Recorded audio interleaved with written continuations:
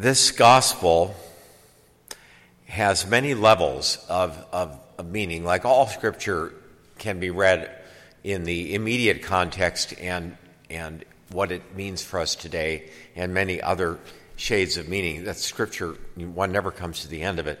But when we look at the original, he's talking to the Pharisees that, of course, are in the process of rejecting Jesus, who is in fact the vineyard dresser. And one wonders why in the world they would throw out the owner's son and kill so many prophets and think they could keep it for themselves. It's because they didn't know their place. They obviously didn't realize they were tenants. They didn't recognize the son, and they thought that they could make up their own rules and throw out the rule book, and they found out otherwise. But God gave them time. So we find ourselves in a world that we did not create, in bodies that we didn't create ourselves, and neither did we create the earth. We're still discovering how it works, in fact. And if you take a look at Earth from space, because astronomy is one of my things I love the most, you can look back from space. Not only do we see the iconic image of the Earth rising over the moon, but from space you can see the Earth in movies that have been created of it, like a machine, as if it were in space, a beautiful, intricate object with everything moving, and 4.5 billion years of production waiting for us to show up, you might say. There are all kinds of interesting little facts about what makes our world extremely special, one of which is just having a moon of this size. It keeps the Earth, some of you know this, but it keeps the Earth's axis at a standard tilt. Without that, our seasons would fluctuate over the eons, and more developed life would not have been possible. In other cases, we have the liquid molten core of the Earth, which generates the magnetic field, which keeps the solar wind from destroying the atmosphere. Only the Earth has that. Venus and Mars and Mercury do not have a molten core, and therefore you find Mars with no atmosphere, and then Venus has the runaway greenhouse, and it's like hell on Earth, 1,000 degrees Fahrenheit on the floor, and yet they're the same size planet, and so on. The ozone layer that keeps us from getting cancer, and the entire makeup of the Earth from one end to the other, the fact that we're at just the right distance in the Milky Way to be safe. Supernovas within a certain distance will kill us.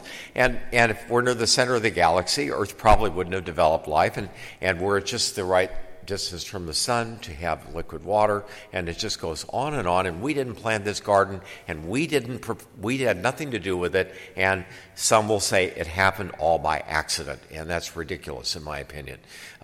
I'd like to see somebody justify that when they're facing God on the last day of their lives and say that they believed this. What was the real reason that they believed this thing? Or that, and I never cease thinking about this, is that my human brain and yours, it was you at that moment of that one cell. We can trace ourselves back to one cell, like the universe back to one moment, one infinitely dense moment.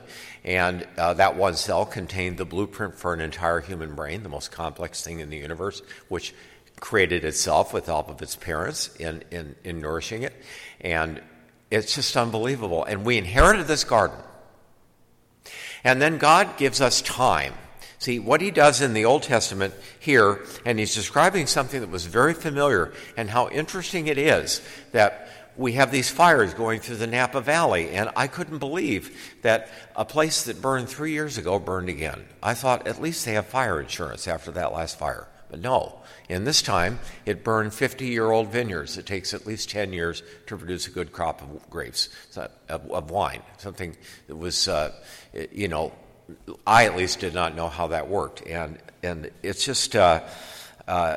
But they plant a tower so that the guard would guard the grapes, and a wall to keep the animals out, and to say this is yours. And he cultivates the land and plants the grapes. Then he turns it over to tenant farmers, and that's what we are. We don't own anything. We're all renters. Doesn't matter what kind of house we live in or how much health we have. These are rented bodies. Everything returns to the dust from which it came. Everything. Even the earth itself is a temporary condition. this is a temporary world. We're here for not to feather our nest, but to learn something, to help others, to grow in faith, and to find God, to look for the clues that there is really a landowner. And so Jesus, who owns everything, sends numerous prophets to these people. All he wants is that they will produce fruit, and not for himself, but because we are created to produce fruit, and every bit of fruit that we produce is going to be given back to us 100-fold. All he wants to do is to bless us, but they want to throw out the rule book and keep it for themselves. It's an image I've used many times, but I'm going to use it again. It's like we're born in an airport, and we don't remember flying in, but we've got a ticket to fly out. Many don't want to do it, but they're going to get off on the plane anyway. Meanwhile, we're keeping other people from getting in and making up our own rules, and not realizing that both the airplanes and the airport were built by somebody else. And we are sent many warnings and other ways that God tries to get through to us that this is a created world and that we are creatures of God and that there is a purpose to our existence. We're not an accident, and neither is this beautiful earth the only place in the universe that we know of that we can live. And who knows what's out there, but for us, this is it. And it's a very beautiful world indeed, but we've also got a lot of warnings coming down the pike here. You know, we've had a most extraordinary year. The word apocalyptic came up more often than I can count amongst people here and in talking with different people. As a pastor, you know, one can only think about the most unusual phenomenon of the orange skies we had 2 weeks ago. That the color, if you want to remember what color it was, look at the sides of the building because it was an exact match. That's a very rare phenomenon, and there's a physical reason for that. But to me, it was an apocalyptic sign. I mean, you know, it's very rare for that kind of thing to happen. It was unprecedented. The riots are unprecedented. The virus is unprecedented in something as simple as what we've got now can bring us to our knees. Imagine what some of the other things could do. And so our Lord, and many other things besides, our Lord is trying to get our attention. He's sending his messengers to help us to understand the seriousness of the situation that we're in. Yesterday was the Rosary Bowl. I know we had many more viewers than were able to attend between the fog and just the general conditions right now of our society, some who can't come, and the time of the thing, and being here at St. Ed's, it was a real blessing. But it's something we can do. It's a messenger that God sent to those who wished to hear it. That one thing we can do is pray the rosary. It seems, I ask myself, well, what good does that do? Well, nothing in itself, but when we put it in Mary's hands, she's his mother. She just offers him that which we can offer God. And she's not so much an intermediary as a mother that presents these things to him. And so there are many things that we can do. But God sends us these different messages. The one thing that kept coming to mind this week, I prayed about whether to mention it, not wanting to be negative, but it's important to read the signs of the times. Where has God sent you messengers? When has he reminded us of our duty or the fruits? When has he reminded us of the world to come and how beautiful it is and how much the great importance that we are in these very challenging times? And that we need to read the signs of the times and pray for our country and our world and for ourselves and our families.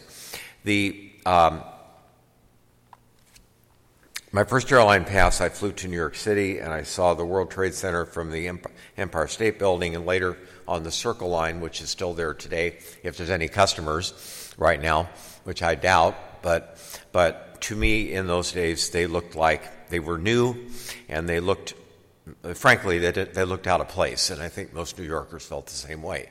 They threw downtown New York off balance from a distance. They weren't architecturally in harmony with the rest of the city. But over time, they became beloved, as most things like that do. And of course, they're kind of building martyrs. And when you go back to the museum, in which I spent an entire day, it was just a thing that I felt was necessary for wisdom, and it does take most of a day if you want to spend do the entire tour. But it's very interesting to go there because I've been reading, there's a second book in this edition that came out, something by a rabbi/Christian. He's a converted Jew. I can't think of what they call that, but anyway, he wrote a book called The Harbinger, and in it he wrote some information I did not realize and looked it up, and it's true, is that, when George Washington was inaugurated, our first president, there was no Washington, D.C., and so New York City is where he was inaugurated.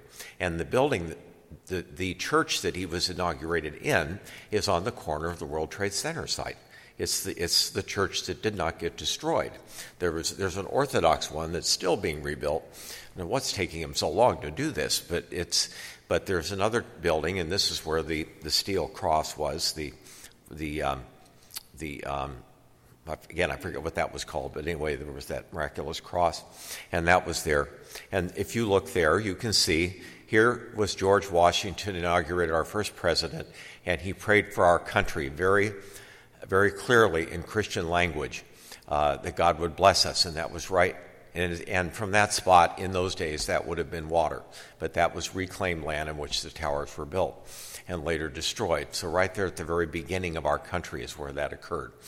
And it occurred to me then, and has over the last 20 years, that God sent us a message there that God is the one that has protected you in your family, even though it doesn't look like it all the time. We go through a lot of trials. This parish has gone through them. Many of you have gone through them. Our country is going through them. But God is still protecting us. We're in a test right now. We're tenants. This is not our land. He wants to give those tenants their own land, depending on how much fruit they produce, and they don't know it. They don't realize that there's an owner.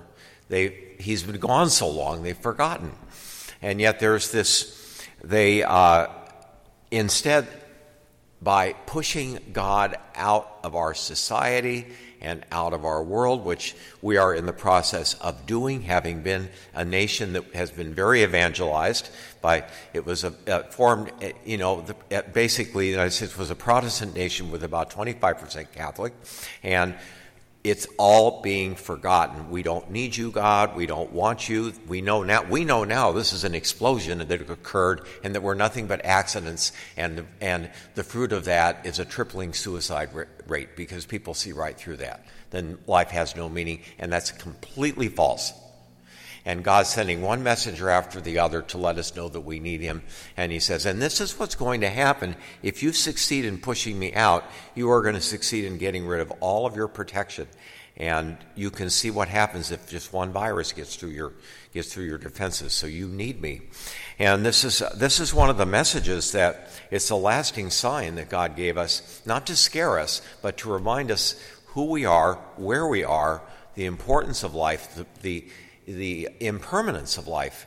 And that makes life every day very precious. And the fact that we are loved by God, that the care that he took to create the world that we live in, the care that he took to place you and I at this particular moment in human history, really the excitement of knowing that we each have a role to fill in a very challenging world. For many, yesterday it was to say the rosary, but what is your mission in life? We all have to ask ourselves this question, including us priests. What is it that God wishes us to say and do as a parish, as St. Ed's? We as a staff decided right at the very beginning we were going to hit the ground running, and we've done all we can to keep the parish open and available for our parishioners. That was what we felt called to do in these very unusual times. I've got our virtual deacon. I met him last week, and neither one of us could figure out what to do with him. So we're working on it, And I said, we just don't know what's going to happen, but we're called to bear fruit where we're at, with what we've got, and I'm sure it's going to be a great year for him. I can tell you later what we're going to be doing with him. But the point is that he's also sending each of us messengers, reminders, signs. There'll be corporate signs, meaning the whole earth or our country or your family, and there'll be individual ones. Watch for those messengers. Don't put them to death. That's our conscience. Let alone throw the sun out, meaning his world order, and putting in something else that is anti-God and anti-Christian. That will destroy everything. because we are fine-tuned for God. And so and if this reading, which spoke so deeply to the Pharisees, they immediately went out and fulfilled this and killed the son and thought they could keep Israel without him. And of course, it destroyed the nation. In the same way, in our era, our Lord is pointing out the wonderful vineyard he created, the wonderful tenants that he also created, the wonderful reward he wants to give us for being good servants and stewards of his vineyard, and the fact that he gives us a whole human lifetime of mercy to fall and repent and learn what it means to be a good tenant, but not to despise his messengers, but instead to welcome them, because they lead us to eternal life and give us, please God, a share in the vineyard in heaven that is waiting for those who love him.